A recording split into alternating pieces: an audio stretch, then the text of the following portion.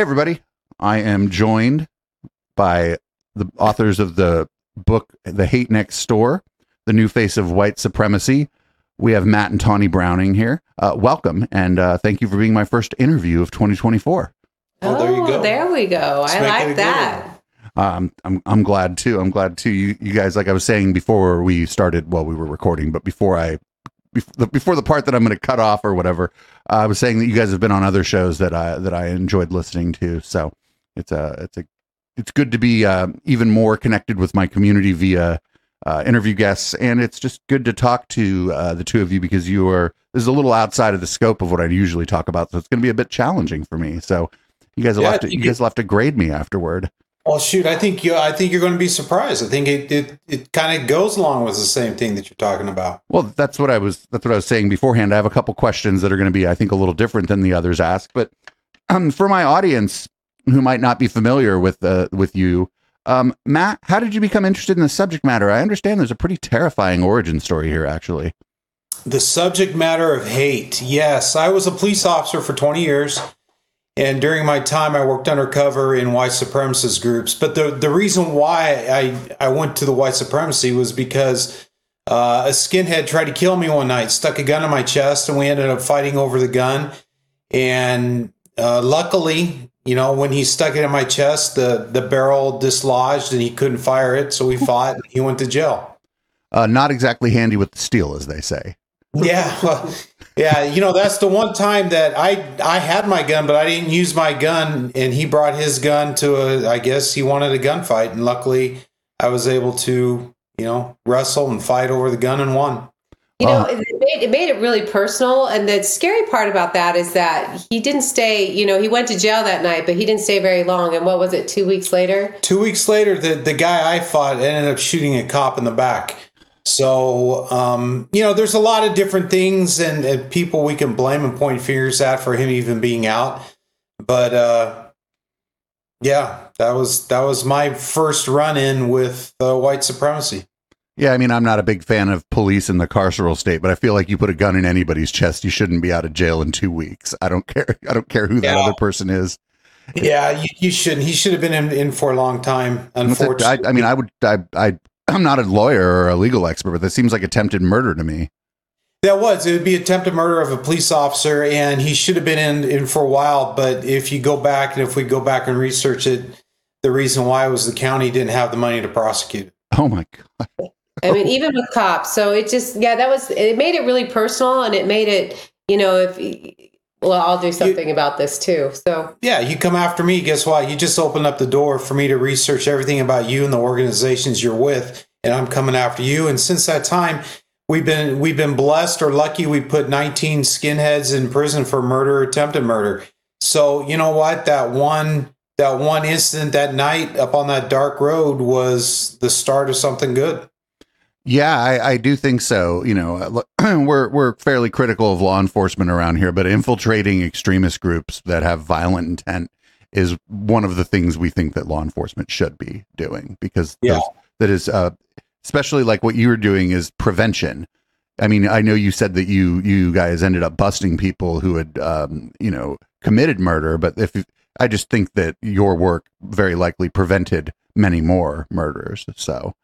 Yeah, it's interesting. One of the skins I locked up, we communicate back and forth now, even to this day. And he even said, you know what, Matt, if it wasn't for you, I don't know how many people we would have killed, how many people we would have hurt. And so I'm glad you disrupted and put us all away where we belong. And it's, you know what, I'm just going to have to tell you, I am 100% against corruption in law enforcement. If you're a dirty cop, you need to go to jail. That's how I stand. I have been nothing but I don't even know how to say it. I'm against corruption, but I am for law enforcement. I am for the work that we do, and I am for good cops. Yeah, well, that's maybe another day we can we could have a debate about that, but that's not what we're here for today. And I think that the work that you did and disrupting violent groups is a very valid thing, and I think law enforcement should be actually engaging in more of that. With everything going on. I think we should be working to stop it. And, right. And prevention is key. Proactive. Yeah. An ounce of prevention, pound a cure, all that. So wow. previous to this, had you done any other kinds of undercover work? No. Anybody can buy dope. I didn't want to buy drugs. I didn't want to do any of that stuff. And how I kind of got thrown into this because the guy tried to kill me. And, that opened up the door to 13 plus years working undercover in various white supremacist groups, not just in Arizona, but throughout the United States and around the world. That's good work. That's good work. Tawni, how did you become involved? I was kind of involved anyway because he would come home and, it was almost like he was detoxing sometimes when he'd come home because hate really does change the neural pathways in your brain. And I didn't know that. I was just a kid trying to make sure I had the man that I married, that he stayed with us. But I was kind of involved like that. But one morning, it was actually Christmas, the day after Christmas, our 4-H lamb, my kid's 4-H lamb was found on the back porch, slaughtered. And so that was also a really dramatic way that kind of got me really into, knew that I needed to get into in the minds and the hearts of these men and then women as well to see what the enemy really was. So the lamb, that was sending a message or an attempt to send a message. You had been somebody who had been prosecuted or something in their group had been disrupted, knew who you guys were and did that. And I didn't know where it came from. I didn't really, I just knew that we needed to do something. And that little protective mama bear came out in me and that was enough. That was during the time when we had people show up at the house, wanting to confront me. And once you need to understand, you can mess with me when I'm at work. It's no holds bar. You do what you want to do, but when I'm at home, it's not the same. And luckily, Tawni wants to protect her kids, wants to protect her family, and that's what she did. Very, very good, very good. So, what was the nature of your first undercover operation in this field?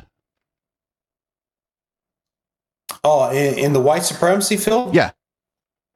It was a simple breakfast at Denny's with the head of the Arizona National Alliance and 3 of his buddies. It was getting into this. The National Alliance was the first group I became a part of. And from that point, then broke into all different things, the Klan, Aryan Nations, World Church the Creator. You learn about the War Skins, the Volksfront, the Vinlanders, Hammer Skins. I mean, the list is endless of the people that we began to associate just because I had breakfast with the National Alliance. Were you scared the first time you went to meet with some of these folks? No, I'm nervous. Yeah, maybe a little bit nervous. But the thing about hate is the people who hate, they can sense that fear. And when they sense the fear, that's they're going to really target on that. So I was lucky. I had 2 guys on my cover team that were a couple booths away from me. We sat and we talked for a while and I developed my backstory from that conversation. And once that at first, it's like when you talk to a guest on your show, it's that first initial contact. It's like, okay, then we relax and everything's good. That's actually a pretty good analogy there. Especially, you feel that adrenaline, you feel it, but then you say, oh, Matt's all right. Or my name wasn't Matt. My name was Patrick or Packy. Patrick's an all right guy. And then everything just started going from there. Tawni, how did you feel knowing that this was going to happen? Matt's always been kind of our protector. And so I really wasn't worried about it. I really didn't know a lot of what he was doing. I knew that he did a lot of crazy stuff at work. And it just started surprising me how quickly they embraced him, though, and that every meeting that he went to was at Denny's. So those were the kind of the things that stood out to me was like, are these guys idiots? I mean, they're giving you all of these leadership roles, and why are we always meeting at Denny's? Yeah, I think the Denny's thing, it might just be that it's everywhere. And so if somebody was trying to investigate, maybe they'd be like, well, it was at a Denny's. I mean, somebody might forget which Denny's it was. Not you. That's your job, is to document what Denny's it's at. But somebody else who might have. I'm not saying there's anything wrong with Denny's or like Denny's is involved in any of this. It's just that it was surprising how every skinhead crew, it seemed like, wanted to meet at Denny's. I'm going to actually start a conspiracy theory about this, that the Denny's is involved. Well, I think there was 4 of them throughout the valley that we always met at. And it was. And then when you were working across the country as well, it was just like meet at Denny's. And I developed a hatred of the moons over my hammy. Oh, that's like one of the only good things at Denny's. I loved that. And then I ate it too much. Well, I mean, you're if you want something good there, your options can be limited depending on which Denny's you're going to. Exactly. So once you got in, so people have this vision of what a white supremacist is. And I think one of the primary things is that it's a man. Were these groups predominantly men? Oh man, it was a mixture. You can't have a group without the girls coming along too. And the girls seemed to be more violent than the men. One of our homicides we worked, a fight was started by the females, and then that hyped up the skins, the guys, and then they went and killed another person. And it was just, it's the women is a lot of the motivation, but also the women were some of my best sources.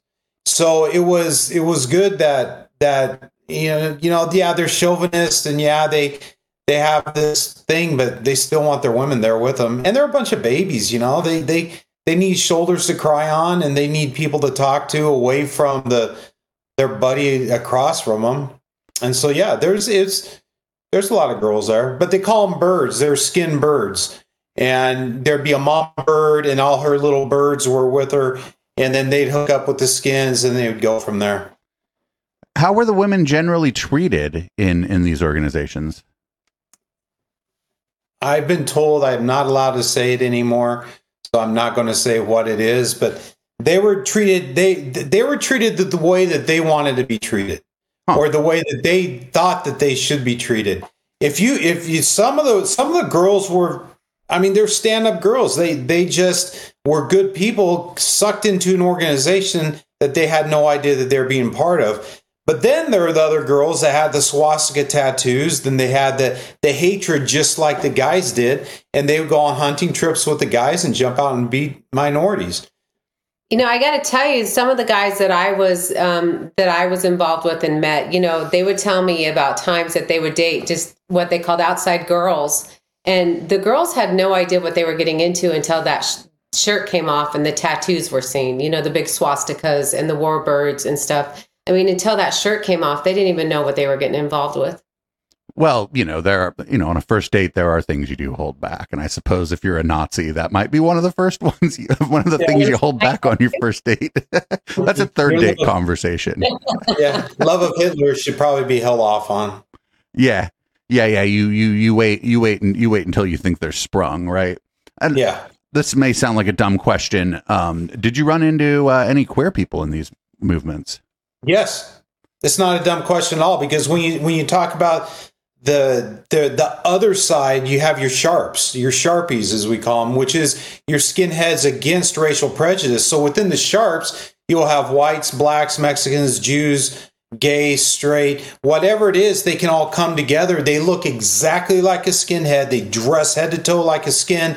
They'll go to the same shows as the skins go to. And I tell you, I had some of these sharpies working for me at one time, and they are some violent people. And they're just as bad as the skins are.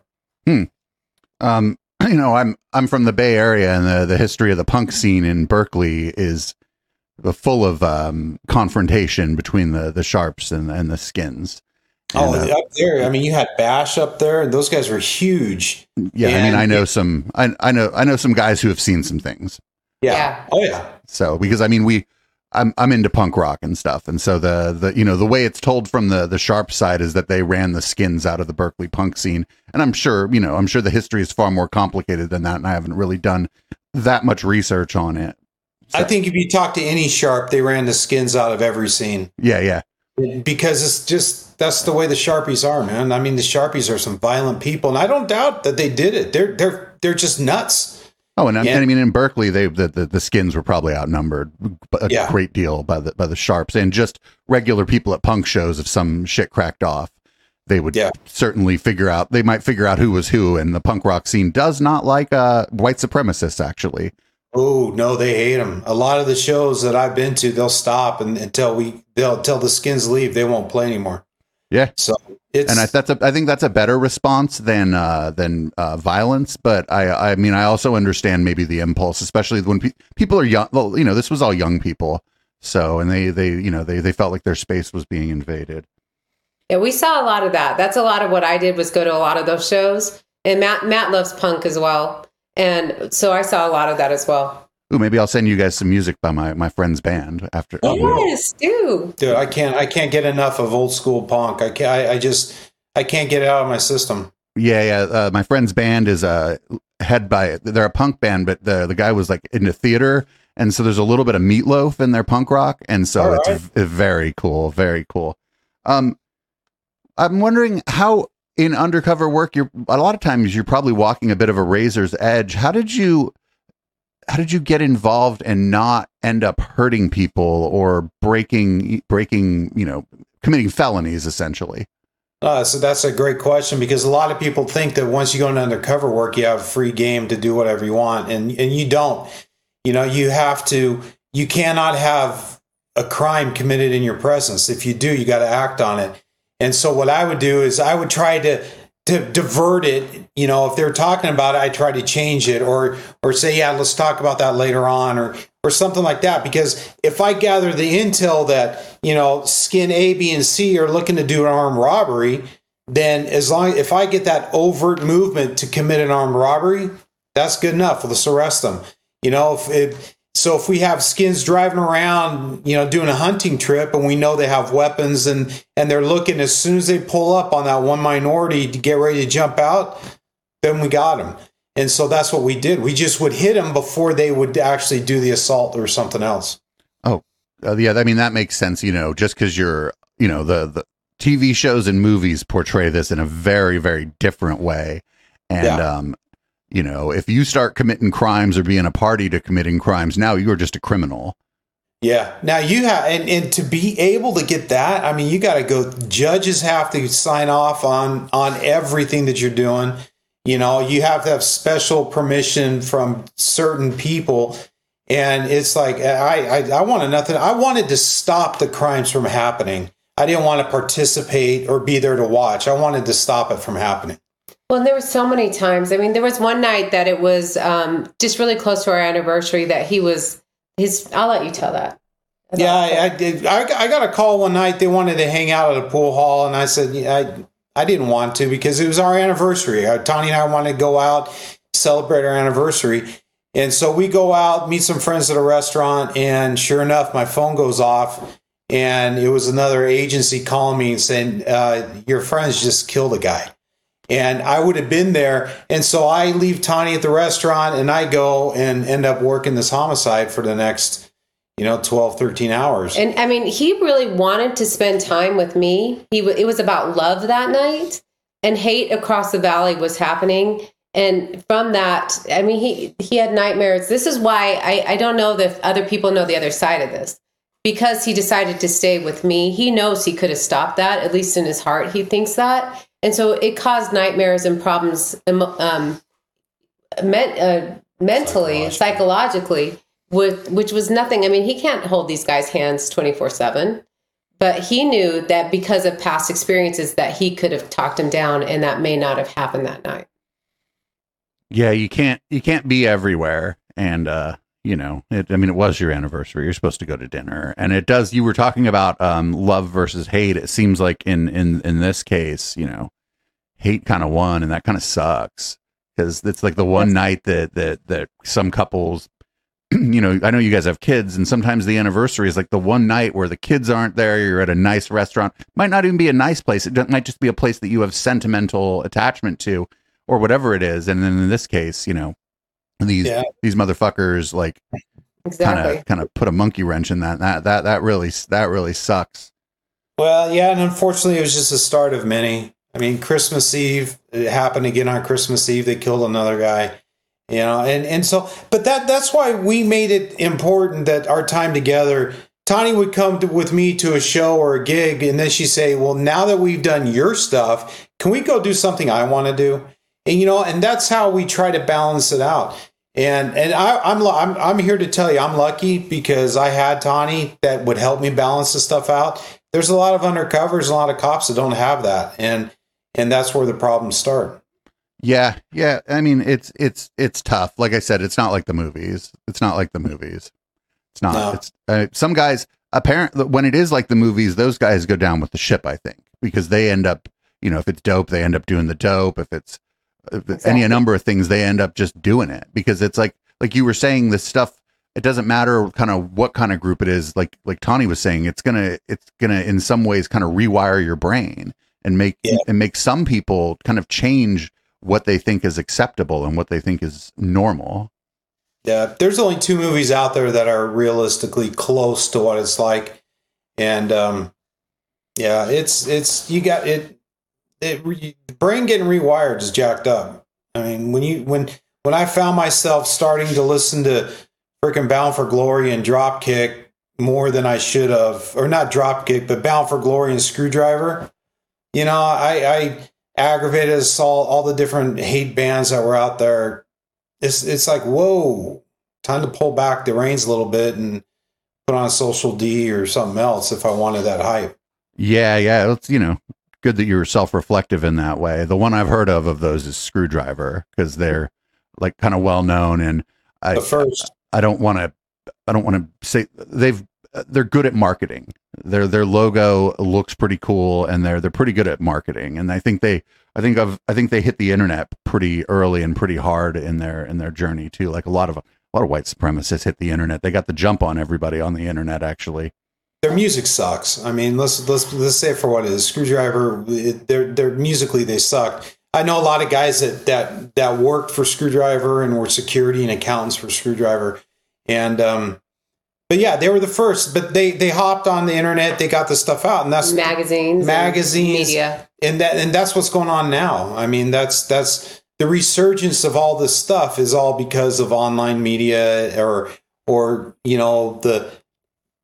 all these stupid online stuff. And it's just it's sad and it's unfortunate, to stay up on what's going on. You got to dive into all these underground stuff, and it's kind of messes with you. Yeah, and when it was our personal time, and he had some of those that music playing, I was like, okay, we really do have to have a balance here, and I do need this man that I married to be the man that I married.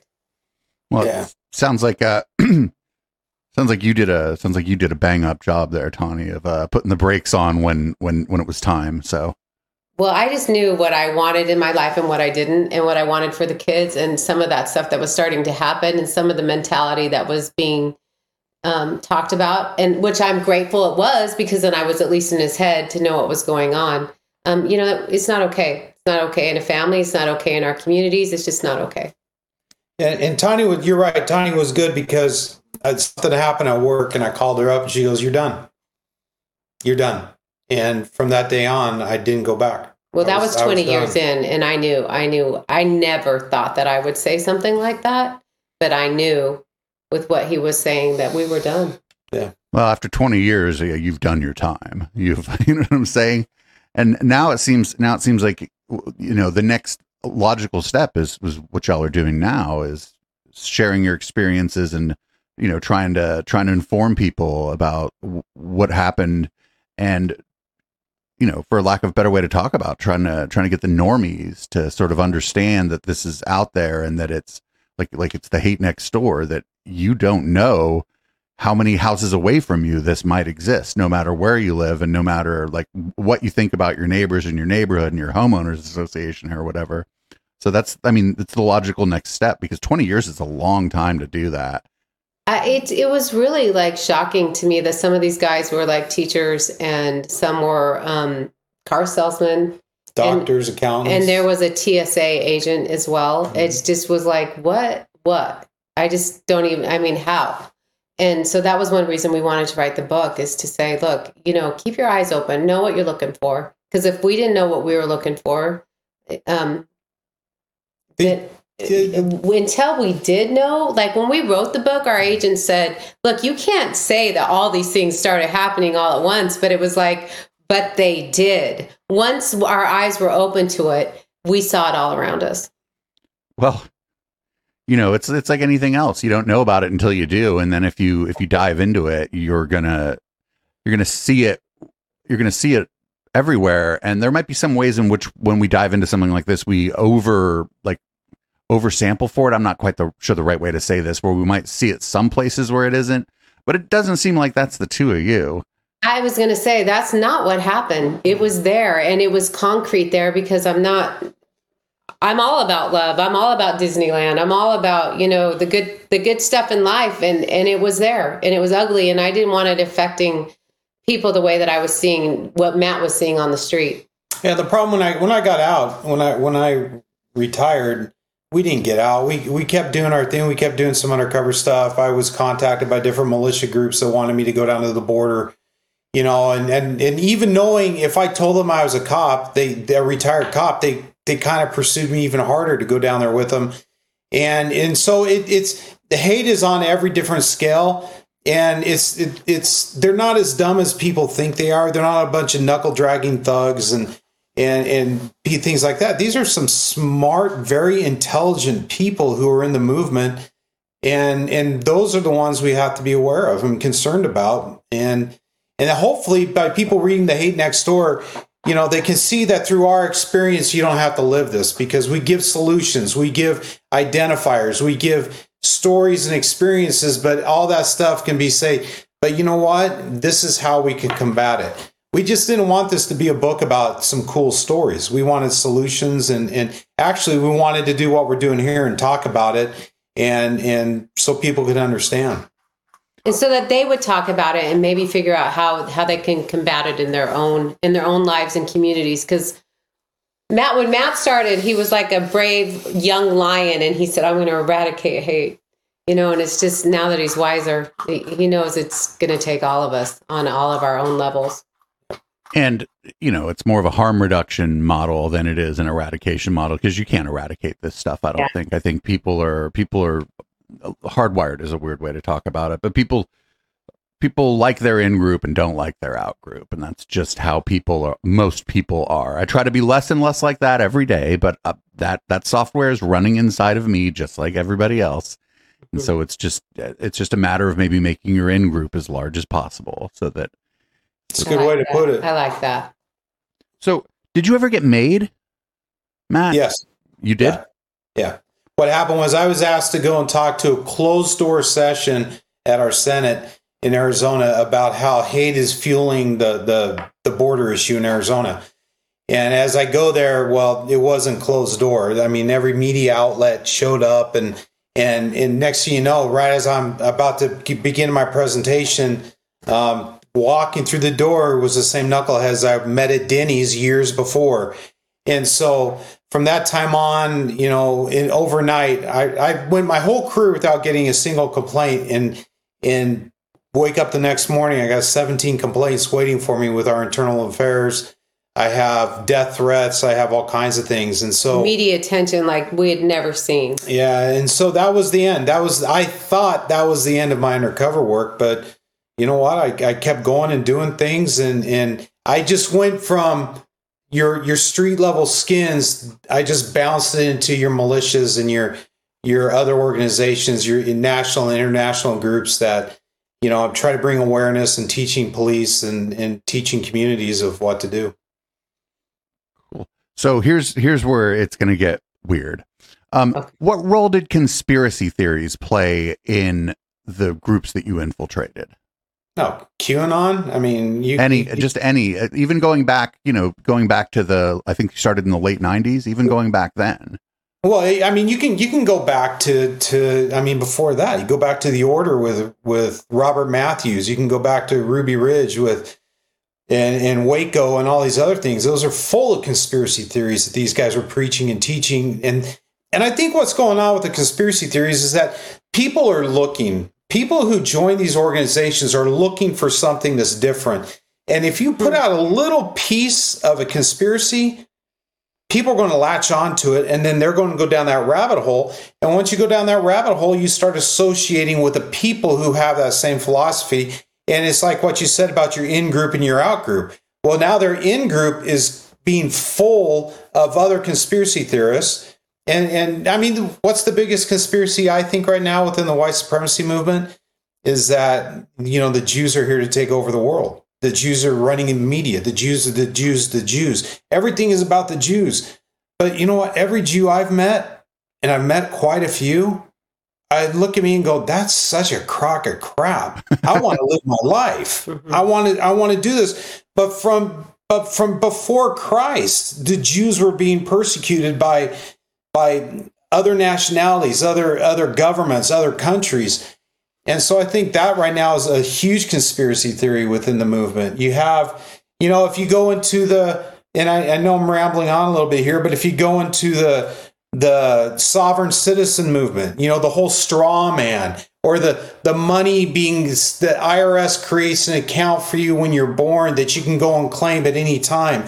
Every conspiracy theory these people spout is somehow they want it to better themselves. Not anybody else. It's about them. And so they will come up with something and then they'll act on it.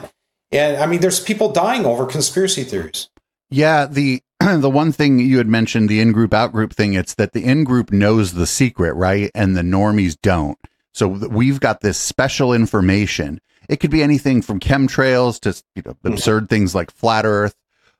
Any conspiracy theory, we have this information and other people don't have it. So it gives people an answer sometimes to complicated questions about the world, but it also lets people feel like they're better than other people because they have the answer. The best way to put a conspiracy theory is the same as a religion. It's I'm Catholic, I'm better than you because you're a Baptist, or I have this truth from my church which you don't preach at your church, and that's how I think if you put religion in anything, you've just turbocharged the violence. And if you add a conspiracy theory into anything, you've also turbocharged the violence. And I mean, that's different than, people's local church might be doing good work and not doing any of that stuff. Exactly. But it just depends. It depends. Because what I say a lot of times about religion is if I meet a religious person and I find out they go to church every Sunday, I think I'm going to like that person. Yeah. Right. Because they're like involved with their community. And like around here, there aren't, those big tent revival, fire and brimstone churches. And then, and if somebody doesn't, then I'm, my skeptical eye opens a little bit because it becomes more of a personal identity than about a community. And sometimes I'm just oversampled for that stuff. And sometimes I'm just totally wrong. And they're just like, I just don't feel like going to church. It's on Sunday. I'm not going. Yeah, there's a good football game on. Yeah, that's fine. So we also talk about a lot about Scientology, but I don't like the word cult so much. I like to refer to them as control and demand groups. And what you've described and what you're describing here, these operate like control and demand groups. And if you could talk a little bit about that. I think the best person to talk about that is Tawni, because Tawni has been involved with a show called Escaping Polygamy and now The Secrets of Polygamy. And Tawni has talked to more of these people that are, I'll use your words, that are part of these control and demand groups like the FLDS or the Kingstons, the AUB, whatever polygamous group out there. And so Tawni's better to speak on that. Well, it was shocking to me how much the white supremacists, the white nationalist movement actually kind of would merge and become very much the same kind of teachings that we were hearing among the polygamous groups. Like in the Kingston group, they're taught from the pulpit, Hitler had the right idea. He just didn't do it with the priesthood, or basically that means with God. So, FLDS, we all know about Warren Jeffs, or most of us have heard about him and his very radical ways of thinking about race. And it was just surprising how extremist groups actually, they start thinking the same. They start merging together. It's almost like evil follows evil, dark follows dark, that kind of thing. And they're all looking for a leader. As soon as you have one person stand up and start teaching something that they can grab onto because they're desperately looking for something. Whether you go to Jonestown or any of these other huge cult things, Charles Manson. I mean, he was a religious guy. He taught what, and they wanted to hear what he was saying. It's all everybody's looking for a leader, and within the white supremacy movement, as soon as we have a leader, I guarantee this: as soon as we have somebody that stands up and is willing to go against law enforcement, federal government, and civil, companies that are out there fighting hate, like the ADL or SPLC or anybody else, then we're going to have a problem because everybody's going to flock to that person because now we have a spokesman, and that's how. When it's these cults or these high demand religions or secretive societies, they all have that one thing in common, and that's a very vocal leader. Right. And I got to tell you, I'm not always so convinced that the very vocal leader believes his BS either. I really don't know that they believe it, but they like the control, the money, that kind of stuff. That's what I always ask. Do you really believe this? Well, there's a concept in like online influencer spheres called audience capture. And people talk about it like it's new, but like what you just said, Tawni, where the leader starts to turn up the volume on the rhetoric, and they get a more intense response from the people involved in the community that they're a part of. Well, they're going to keep doing that because that's the intense response.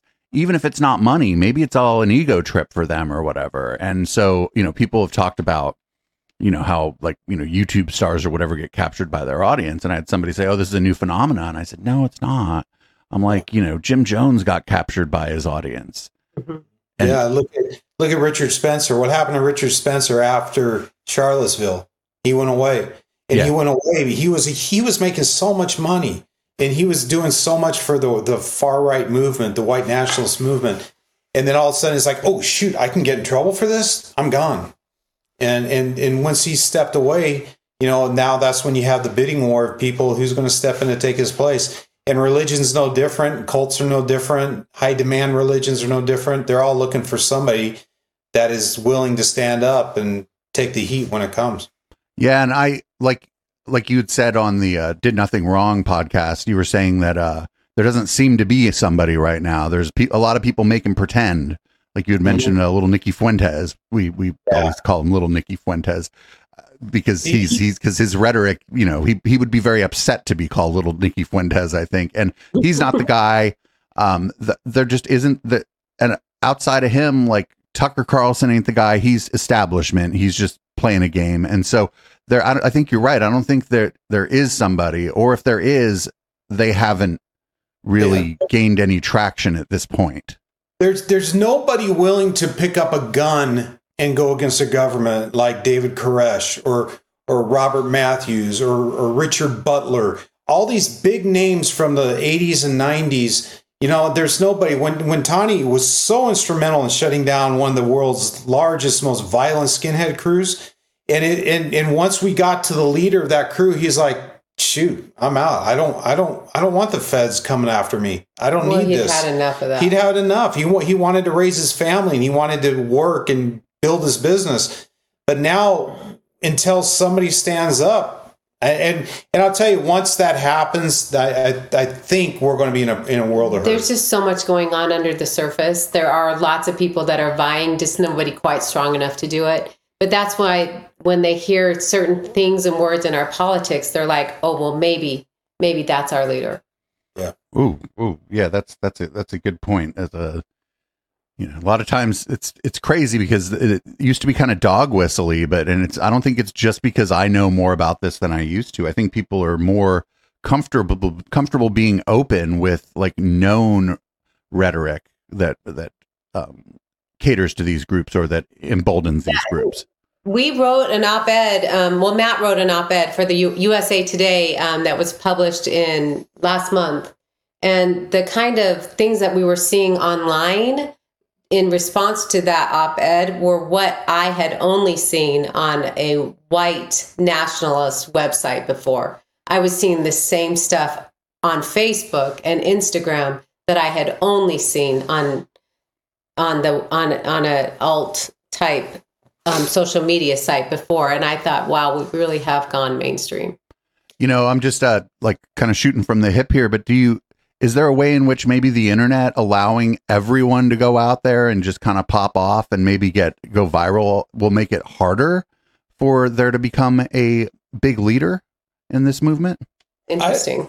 I think the leader's going to come from a subgroup. I don't think I don't think the leaders even come out yet. Like little Nicky Fuentes. I mean, he's buddies with Trump, and Nick's going to get his, and it's when, I don't know, how, I don't know, but he's going to outgrow it, and people are going to go somewhere else. The money's going to leave, and I think that's his driving thing right now is the money, and the fame and the glory that comes with being a white nationalist, I guess. But I think it's got to be somebody who comes from almost like that dark malicious scene, who has maybe I'm not a profiler. I wish I was, but I think if you're asking me, I think it's got to be somebody that has a backbone, that has seen violence, who has been through violence, who knows how to handle himself in violent situations. So whether it's a vet, a cop, it's somebody, I don't know, but that's what we're going to be running into. If you were to ask me who it would be, I would have guessed it would be some suit and tie motherfucker. Yeah, those guys are almost like a dime a dozen. Huh. And because I'm not trying to tell you, no, you're wrong. That's okay. That's okay. It's just like to dismiss it. I definitely think that will be part of it, because you still have to have a face man, and you still have to have something. If you look at groups like the Oath Keepers, what made the Oath Keepers what the Oath Keepers were? Was it Stuart Rhodes? Who was Stuart Rhodes? It was the people that stood behind him that were ex-military, ex-law enforcement, active duty, Homeland Security, active duty federal governments, and active duty local cops. Those are the driving force behind these movements, because they're the ones with the training, they're the ones with the tactics, they're the ones that know how to use the weaponry, and they can teach it. And the guys like Stuart Rhodes or Nick Fuentes or Richard Spencer, any of these guys, it's like an 80s hair band, man. That's the front man. The true talent is the bassist or the guitarist. Right. They're in it for the fame, to be a name and a face, to be. Exactly. Because they have longer hair than the guy playing the drums, or he looks better in spandex than the other guy. And that's what a lot of this is. And within the white supremacy world, at least from my experience, you know what? The guys that scare me the most are the guys that have the knowledge of how to use the weaponry and know how to speak and how to talk and can motivate others. And they're the ones that'll be standing back, It's like every riot has 3 guys out there trying to get other guys to jump in the riot, promote the riot. I mean, that's military structure too, right? The command and control aren't right at the front, because the command and control gets taken out. Now there's no communication. So right. It's just it's tactics. I mean, these are not new tactics, right? Like this is like, I love that you keep saying that, because it's nothing's new. Nothing's new. Everything just changes in like sometimes purely aesthetic ways based on what's going on in society. Yeah, absolutely. Nothing, even in music, we say you can't sing no song that ain't been sung before, right? Like it's the same idea.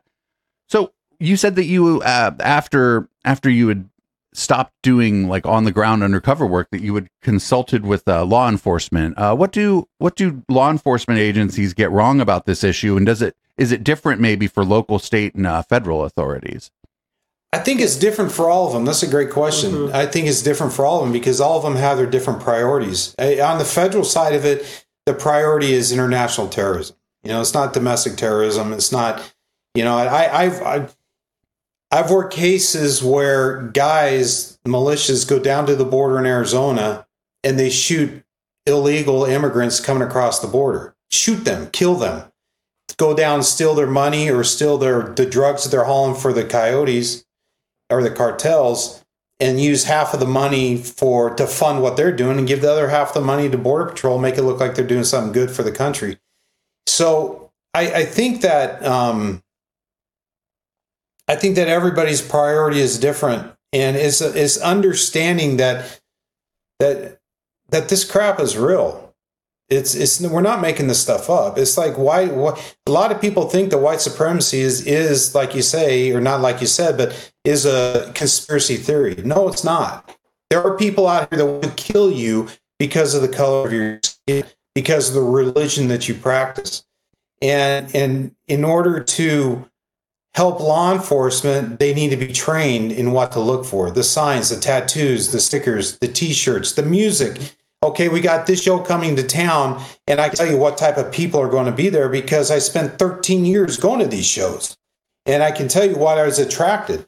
And I think that's the main thing but it's not just law enforcement. It's schools, it's churches, it's the government, it's our families. Understand if somebody comes home and they have a 14/88 drawn on their notebook, it's not their favorite Arizona Cardinal number that's on there. That's 14 Words by David Lane and 88's Heil Hitler. You need to address that stuff. Yeah, and I think a lot of people don't see it. I think a lot of people don't see it because they don't want to look, because it's like a very ugly place to look, right? Like, you know, my parents know broadly what I do, but we don't have a lot of conversations about like the kinds of topics that I cover. My mom read the book and she said, "Oh my gosh, I have no idea." Yeah. I mean, it's an ugly place, but I do think, unfortunately, you got to be, if you're in charge of any kind of organization, any kind of community group or whatever, you do have to be willing to look at the ugly parts of your community so that you can, you know, prevent them from getting a foothold in your organization. That's absolutely true. And I had mentioned law enforcement. Did you encounter other law enforcement with white supremacist views? Not former, but current. The short answer to that is yes. Yes. Well, I don't want any. We don't need any stories. You can't help it because my. You know, I did all this work, went to all these meetings, went to all this stuff. I confronted it at grocery stores or being, you know, all these different things by these skinheads, and I could always talk my way out of it, and I could always, you know, be their best friend later on. I see them at a show and they want to fight me, and then next thing you know, Tawni's getting information from them at the bar. You know, there's all kinds of things we can do. But my biggest fear I had was going to a meeting, whether it's the Klan, the Alliance, creators, whatever it is, and seeing a guy across the room like, oh crap, he's Phoenix PD. And he's here on his day off. There is no cover team with him. He's here because he believes this. Or there's Glendale, Peoria, you know, whatever agency there was, the FBI, whatever. And that was always my biggest fear. And I joined an organization, and they were so excited that I joined this organization. And they said, you have to come to our meeting Saturday. We're having 2 police officers explain what they can do to you on a traffic stop and how you get out of things and what to tell them and what not to say. And I'm going, really? Who? And they told me the names, and I knew one of them because I worked with him. And the other guy was from a different agency. And these are all documented. So it's like you can say, oh, but it's all now been documented that these guys were doing that. So it's just... It's part of it. Yeah, it's disheartening. And it was hard to live through some of that, like even talking about it, because it's like you just kind of go, how is this even happening? Well, like anything else, it takes all kinds, I suppose. You know, yeah, it's unfortunately when you get military, law enforcement at whatever branch or level who associate with these groups, now you're giving these groups the tactics that the government has paid to teach these people, whether it's building searches, close quarter combat, sniper training, entry, infantry, cannon, explosives, IEDs, whatever it is. You're passing that information on to a radical organization that uses it against us as police officers or military. And right. It pisses me off. And I mean, you know, when somebody retires, it's not like you can take that stuff out of their head, right? You can take all kind of things from people, but you can't take what's in their head from them. So even if somebody's fired for, you know, a valid reason or whatever, well, they still got the training, don't they? Yeah. Yeah. I had a guy fired out of the academy for his membership and associations with white supremacists and outlaw motorcycle gangs. And, you know, he came to my house, wanted to confront me about it. And, you know, he got my address from guys on the police department. And it's frustrating. It's frustrating. So I got, For all those, there's very few that actually are dirty. It's just for the ones that are, it's just slap in the face. Yeah, well, I mean, most the good thing about this is most people aren't white supremacists. Exactly. So you're going to find, unless you're in an explicitly white supremacist organization, you're going to just find a few. You're going to find them. You're going to find people that hold these views in tech work. You're going to find these people that are plumbers, contractors, like you said, teachers, counselors, the post office. You're going to find them. They're just everywhere. But thankfully, most people don't hold these views. But I do think that there's a large swath of people who are like ignorant to what's going on, and then there's another group who kind of know what's going on, but they're not willing to rock the boat at work or at their church or in their friend group, even if one of their friends is kind of popping off about some kind of shit, Yeah. That's why you have the guys that go out on their own and do things. Yep. So the one thing I wrote down while we were talking, the last question I think I'm going to ask is so we watched January 6th live on the stream. I knew something was going to crack off. Like I heard people talking about it. Like I have fake Facebook accounts that are doing some version of probably what you do online, or you get invited to these fake Facebook groups, or Telegram is a fucking cesspool.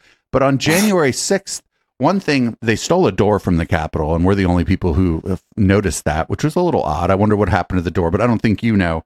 But the other thing we noticed was that a lot of the people there, and I don't think all the people there were necessarily white supremacists, but I think that the people there were under the misguided impression that the Capitol Police were on their side, that the Capitol Police wanted to prevent the transition of power from the former president to the current president. And just, I don't know if you have the answer, but do you have any ideas why they would have thought that the people tasked with defending the Capitol would have just been on their side? Oh, wait, you mean like the conspiracy theories that the Capitol Police were against the government type thing?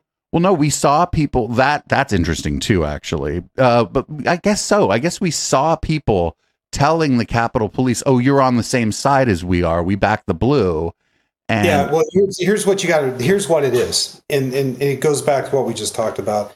Is that a lot of the people that were there, that were part of the main forming of all this stuff, were oath keepers. Oath keepers are, former law enforcement, former military, current law enforcement and military, and so as a cop. When if I go to a concert and there's a cop working security, I can show him my badge and he'll let me in for free, because we're cops, that type of thing. And I think that's what they were expecting there also, is that, hey, brother, I'm here with you, brother. And I hate the word brother because number one, I'm not your freaking brother. And number two, it's not the truth. I don't support you in what you're doing. I support you if you're back at the park yelling and screaming with everybody else, having your protests and doing what you think. But as soon as you start assaulting police officers, stealing from police officers, breaking windows at the Capitol, kicking doors in at the Capitol, you have now crossed the line that your badge that you carry every day means nothing to me. And it should mean nothing to you either, because you just violated every oath that you ever took.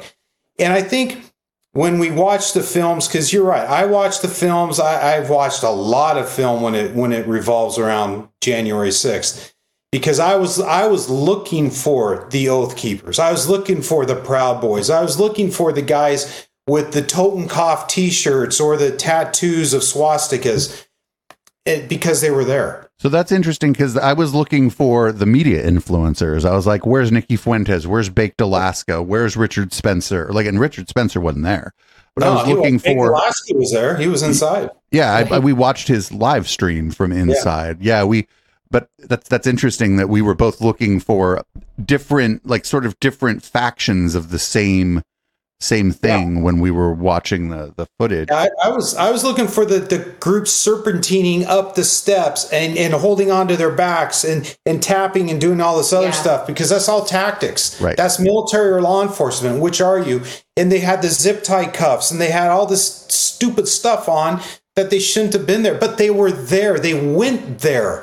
They showed up in DC with that equipment, which tells you that it was planned in advance. Yeah. And I think that maybe not so much the Capitol Police, but I think that in that case, federal law enforcement really dropped the ball, because if I knew that what we saw, I was somewhat shocked by what I saw, but it was by like individual things that I saw, not by I was like, I think I even said on our show the Sunday before, I'm like, these motherfuckers are going to storm the Capitol if they don't get what they want. And I may have said it like flippantly, but it's not like I didn't mean it. And if I had that inkling, I don't know why. I have no idea why federal law enforcement did not have that at the top of like their collective minds on that day. It's so crazy. I can tell you, it's no different from Charlottesville. It's no different from anywhere else. Is that when you have somebody saying, if Matt Browning calls and says, guys, I'm hearing all this information and I'm telling, well, we'll just say the FBI, and I'm saying I have this info, and this info, they have to go back and confirm everything that I'm telling them through their own sources. And it takes too long. You can't do that. And so were the Capitol Police part of this? No, they weren't. They were there to protect. But when you're being stormed and your ass is getting beaten, it's like, geez, man, just go do your little tour and leave the building. Well, you're going to want to save you don't, nobody goes to work and says, I want to die today. Yeah, exactly. And I think that's what happened is these poor Capitol Police that were understaffed, undermanned, probably undertrained to handle this type of stuff. You know, the guards should have been there. Where, like you said, where were the federal agencies that should have been there, because they should have seen the same thing that you guys were seeing and with all the talk online. Exactly. And you guys watched it. You saw what you saw. I just was horrified. And I can't believe that we're trying to pretend like that didn't happen. We all saw it. Well, yeah, I mean, this is, this was a violent attempt to prevent the peaceful transition of power. Say what you want about any particular politician. If they win the election, they won the election. There are remedies. A president can be impeached. They can be voted out next time. There are remedies, and we live in, it's a meme, but we live in a society.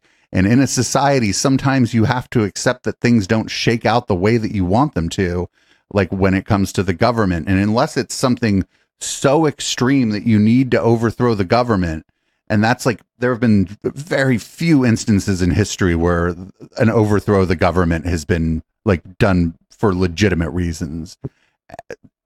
You're just being a crybaby. You're just being a crybaby because you didn't get what you want. And remember this is really important, that I think a lot of people, if we can understand this, then we can understand where we're headed. When it comes to politicians and elections, we have a base is already there. And that base last time elected Biden as the president. So what do you have to do to win this election? You got to go outside that base to a more extreme group and bring them in, because then you're adding to the votes. Your base has now gotten bigger because you're getting new voters coming in. And that's what's going on now. If you go back and listen to some of these guys, I mean, I'm not going to give names and stuff, but if you listen to what they're saying, I mean, they're not looking for me and Tawni to vote for him. They're looking for the extremes of the extreme to come out to the polls and cast a vote for them. And me and you. Yeah, and us. And whatever their base is, plus the extremes of the extremes. Not your Proud Boys, not your nationalists, but now they're looking for maybe some hardcore sovereigns or some hardcore freemen or constitutionalists who've never been to town since 1984. They're expecting them to come in masses and droves and vote for their party. And that's the scary part of where we're headed. And the crazy thing is that if a political party was looking for more votes, they would want to tack toward moderates, because there's a lot more moderate people. I mean, I am, politically pretty far to the left, but like, as far as like disposition and like just on many issues around like how society is structured and how I want things to work, I'm pretty moderate. And it would behoove a political party to go after somebody who's more moderate, just because there's so goddamn many more of us who don't vote than extremists who don't vote. I mean, a lot of extremists don't vote, but there's a lot more normies, and I don't understand like why people wouldn't just go after the normies and try to appeal to the normies who aren't voting, because there's just so many people who don't vote. It boggles my mind. Yeah, I mean, our political views don't really matter. We're very much not political people. I mean, we much more than we've ever been, but we've always been pretty centrist and just, kind of leaned one way or the other on certain issues. But these aren't political issues. These are what are happening. This is what's happening. The stuff you're talking about doesn't just lean one way or the other. No, exactly. It is what it is. And Matt will tell when he goes into law enforcement and he teaches law enforcement, he's like, you're not going to like what I say, but these are facts and these are what have happened. These aren't just my opinions, and it's not political. This is what's happening. Once you say the words bloodline or pure bloodline, I'm going there. You have just gone 3 steps outside of the norm of people that you're trying to get. Right. At some point, you can't just call that politics anymore. I think politics is a method by which we don't kill each other. Right. It's the method by which we don't hurt each other when we disagree on how a society should be run. When you start talking that bloodline shit or just any kind of like, well, this group is out and needs to be eradicated or marginalized or exterminated, I don't think that's politics. I think that you're abandoning politics of a civilized society at that point. And that is straight up with the very first where I talked to skinheads and said, teach me what you know. That is one of the first things that came up was the bloodline stuff. And it's just, we see that in polygamous groups, the bloodline. It's a very scary, scary territory when we start talking that. If you go back in time 4 years and you start listening to the different things, it used to be, yes, I'm a nationalist, or we need to build the wall, or we need to keep out the rapists and the gangsters and the criminals. And that was the speech. Now we have to keep our bloodline pure. We have to do things like that. You know what? No. What was the actual quote? That's straight out of Mein Kampf. I mean, there's no way. Hitler said it first. And I didn't know Hitler said it, but I can name at least 10 different skinheads that taught me that. And not for nothing, this is a pretty diverse country. I don't know how you would even accomplish their version of purifying the bloodline. I live in the suburbs, and I just see people that are different than me everywhere. So I don't even the only logical conclusion there is, violence, some kind of, removing somebody from their country where they live and sending them somewhere else is violent. You know what I'm saying? And so to purify a society, you can't do that without violence. No. And this is a great nation, and we can't even have a lot of these conversations within our own families. So that's why one reason we wanted to write the book is so that we could talk, we could get families to talk, teachers to talk, coaches to talk, that we can have these conversations. So maybe we can be enlightened as a country and as a people. This is a great nation with really smart people. We don't need to be like this. We need to start somewhere. We need to start over. So who do we start with? Junior high school, first 2 years of college, whatever it is. We need to, I just don't get it. How come in high school, all different races and nationalities can go to class together and play football together and play basketball together and win championships, but as soon as they step foot out of that high school and go to college, it's over. It doesn't make sense. And I think that it would be a tough sell for a high school to teach a class about this stuff, just for fear of basically pissing off the parents who don't want their kids learning about the work that you do, and in some ways the work that I do. But you guys are more narrowly focused on white supremacy. But I do think it would be a bang up class if it was taught the right way. It would be so good for the students. The students might be able to talk to their parents a little bit about what's going on in class. I just don't know. We've had some. Not to interrupt you, but he's given several seminars. I don't know, he's gone and talked to auditorium full of high school students, and it's been a really, really well received and tell them about our local high school coach. Yeah, I mean, we love football in our house, and so one of our youngest son, he played football at the local high school. The first year, his freshman year, they were 1-9. They were horrible. But they said, we're going to win a state championship our senior year. Come senior year, the coach got everybody together. There was Hispanics, there was white, there was black, there was Jews, there was Catholics, there was every and a couple, Russian and some other, whatevers.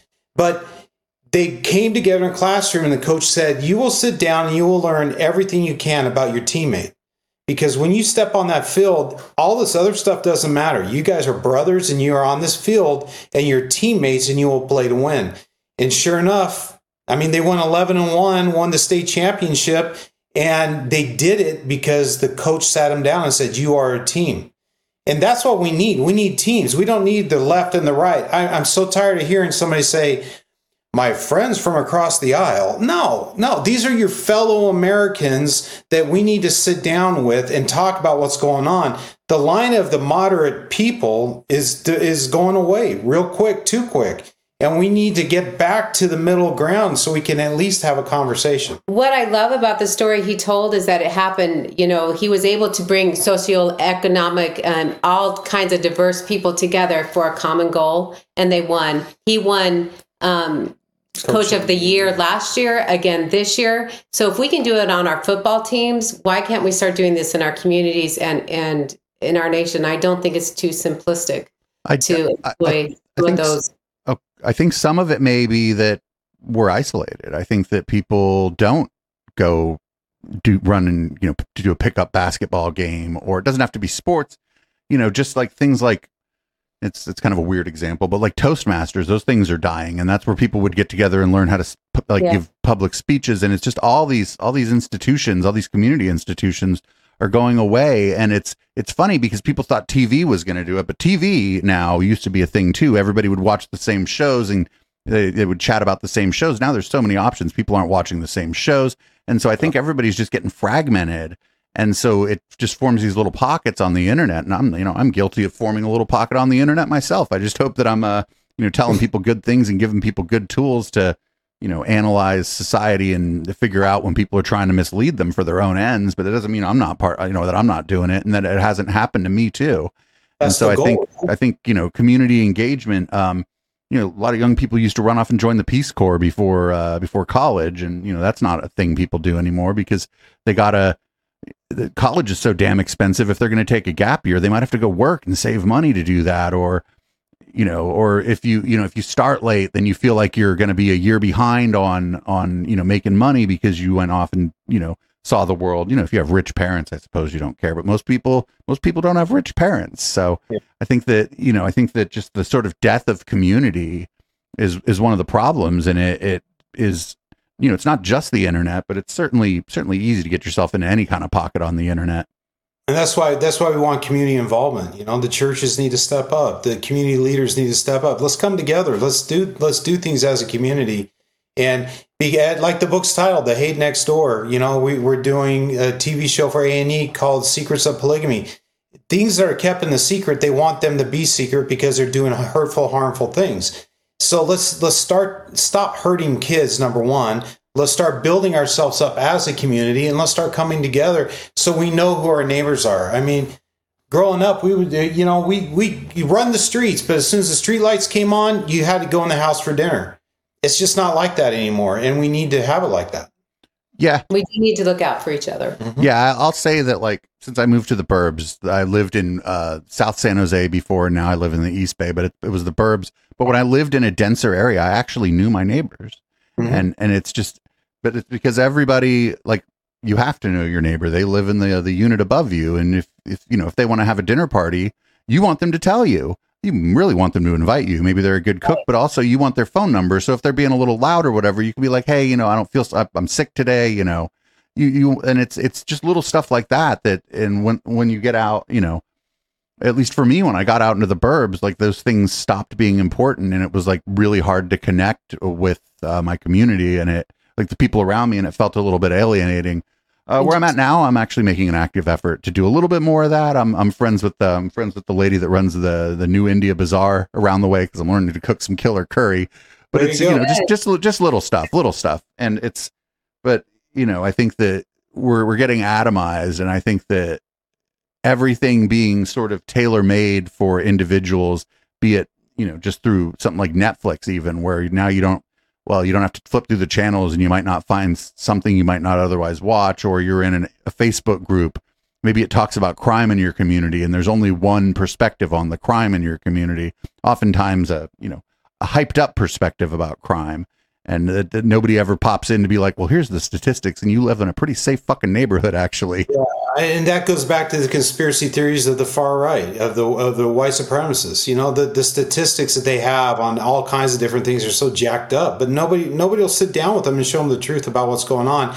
And that's why we need to. I mean, it seems like nobody wants to sit down and talk to a guy with a swastika tattooed on his cheek. And maybe they shouldn't. Or a skinhead across his forehead. But those are the people who need to be talked to before the tattoo's put on.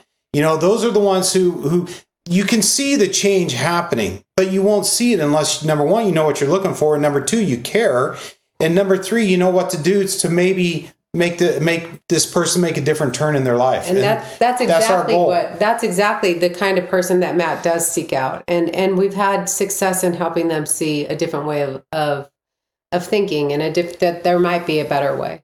Well, and I do think that a lot of these groups, be it something like Scientology or a white supremacist group, will prey on people who feel alienated, who feel anxious about their community, their society, not getting along with their family, maybe in the throes of substance abuse. These are the people, the people that are doing the recruiting aren't dummies, right? They're, there was there in the 2009 through 2012, there was this big movement online of sort of men's rights activists, and they were mad that they couldn't get dates, essentially, right? And it was, usually because, if you're mad at the world, maybe people don't want to date you. But the white supremacist movement noticed that was a lot of men and a lot of white men, and so they started showing up at those events and recruiting, because they're not stupid. I mean, look at Proud. They know where to go fishing, right? It's basically a Proud Boy recruitment party is all that is. Yeah. The male chauvinists, women need to be in the kitchens and all this other stuff. Let's go out and drink beer and fight. And so, yeah, but that's the type of stuff that you could see, and you saw that, and you could, in your mind, you could formulate, okay, this is what's going on. And that's one of the reasons why we wrote the book, is we want everybody to be able to formulate in their minds, 88, I know what that is. Oh my gosh, there's a Sharpie, tattoo, or there's a, whatever the symbol is that they're looking at, and they can know, all right, you know what? Kid's 14, 15 years old. I'm going to talk to him. Right. Don't necessarily want my daughter to date him, but I'm going to go talk to him. Our daughter was at the gas station the other night getting gas in her car, and she called, Dad, what does this tattoo mean? And it's just awareness. It's knowing what's there, and then it's addressing what is there. And once we're aware, I think we can have the conversations and maybe make some changes and a difference. Right. Like if somebody was like, oh, I was born in 88, I'm like, well, then why doesn't your tattoo say 1988? Yeah. Right. If you want to do that. And the tattoo artist knows what they're doing when they put that on somebody too. Well, and then I mean, that gets into a totally new thing, the sanctioned tattoo parlors and sanctioned tattoos and all this other stuff. Yeah. That, is a different topic, different show. But yeah, it's awareness, and that's what it boils down to for me and for my family, and especially for me and Tawni together, is now that we're aware, now that we're trying to make a difference. Great. I've really enjoyed talking to you, but before we put a fork in this, let's hear about this new A&E show. Saw you. Well, we've started it. We were working on it all last year. It's called The Secrets of Polygamy. And it's part of A&E's Secrets of franchise. And they've done a really good job in putting us under that umbrella. And Matt actually is one of our lead investigators, or he is the lead investigator. And he goes and talks to different people to learn more about polygamy. And it's been really fascinating. Some we were able to put on air, and some of it, is happening, actual investigations that are happening right now because of some of this work. So it's very exciting. The big thing about this that I want to say about the show is it airs every Monday night for 10 weeks. But it don't mess with kids. And that's what a lot of these organizations are doing. And this isn't a spoiler alert or anything else. Do not jack with kids. And that's what's going on, is that within these fundamentalist, cult, secretist societies, polygamous organizations, these poor girls are 12 years old and they're being forced to marry somebody who's in their 60s or 50s or 70s. And it's just sad and it's sick and wrong. And do what you want in your house. I don't care. You're consenting adults. Do whatever it is you want to do. But as soon as you bring a kid into it, you've crossed that line and you've committed a felony. And it also, like, it splashes over on, like you were saying, consenting adults. So if you want to have multiple partners as a consenting adult, you go on with your bad self and you let your freak flag fly, and you maybe even advocate for the rights of the people who are doing what you're doing.